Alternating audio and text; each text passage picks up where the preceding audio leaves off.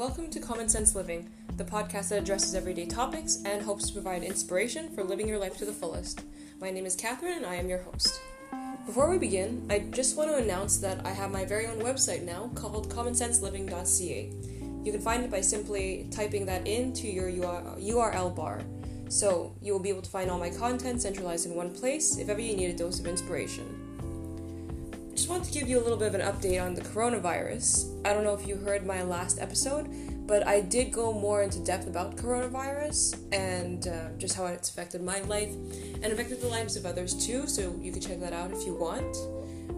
Not sure how you guys are doing, but I seem to be doing pretty well actually. It's my second week of self-quarantine. I only go out for the essentials, and I go out for a walk of maybe 5 minutes or less every day just to keep my mental health in check. And also I've started taking care of my health more by exercising every day and just eating better, as well as trying new recipes. So it's not all bad, right? We just got to reframe it and try and see it to our advantage. So I'm getting better, and when I do get out of this whole coronavirus thing, as I hope the whole world will eventually and very soon, I think that we'll all be better people because of it. And right now, let's just get into today's topic. You have to be able to laugh at yourself. Attitude is almost more important than what happens to you. Dick Van Dyke. Today's episode addresses the importance of laughing at yourself. We've all done something embarrassing, like I've fallen up the stairs, which is the total opposite of what you should be doing. You should be falling down the stairs, but somehow my feet have managed to make me fall up the stairs. Also, I have permanent scars on my knees because as a kid, I seem to always find new and innovative ways to trip myself over and fall down and scrape my knees. So even at 25 years old, I have scabs from when I was around 10 years old. I also didn't really know how to walk, embarrassingly enough, and my dad at one point took me down to the basement, and he said, okay, we're going to walk from one end to the other, and we're going to make sure that you know how to walk at the end of all of this, and I'm not leaving till you could. I used to walk like a duck with 2 feet facing the opposite directions, one to the left and one to the right. So when I was playing soccer, that didn't really give me much of a speed advantage. So I think he did that for my soccer playing technique, as well as just not looking like a fool in regular life.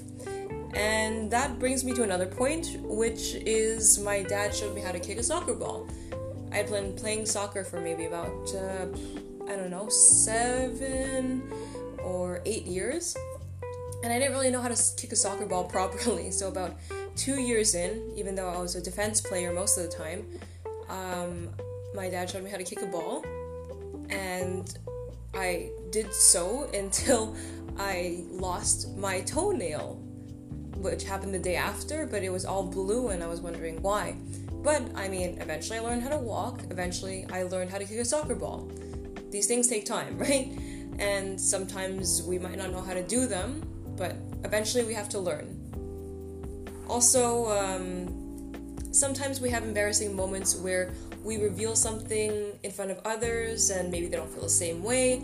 For example, I've revealed to a crush before that I liked them, and or even just asked them to hang out and I was rejected, and of course it's embarrassing in the moment, right? And eventually you beat yourself up and you're like, why did I do that? That's so embarrassing. This is going to haunt me for the rest of my life.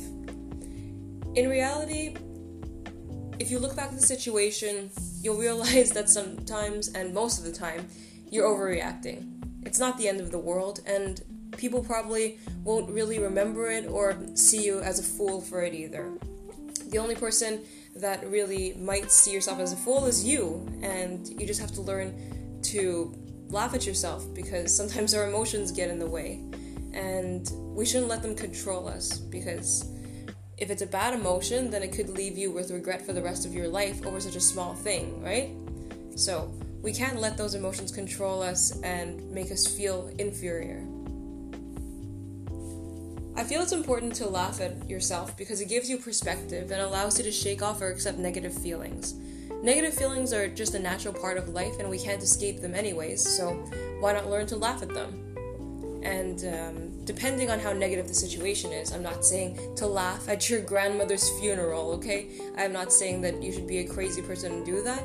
I'm just saying that if you choose to reframe the situation and see it as, oh, well, I appreciate all the moments in my life where I have managed to spend time with my grandmother and tell her how I feel, then that's a way of reframing the situation. Laughing at yourself is kind of similar to that, because people who laugh at themselves see the world a little differently.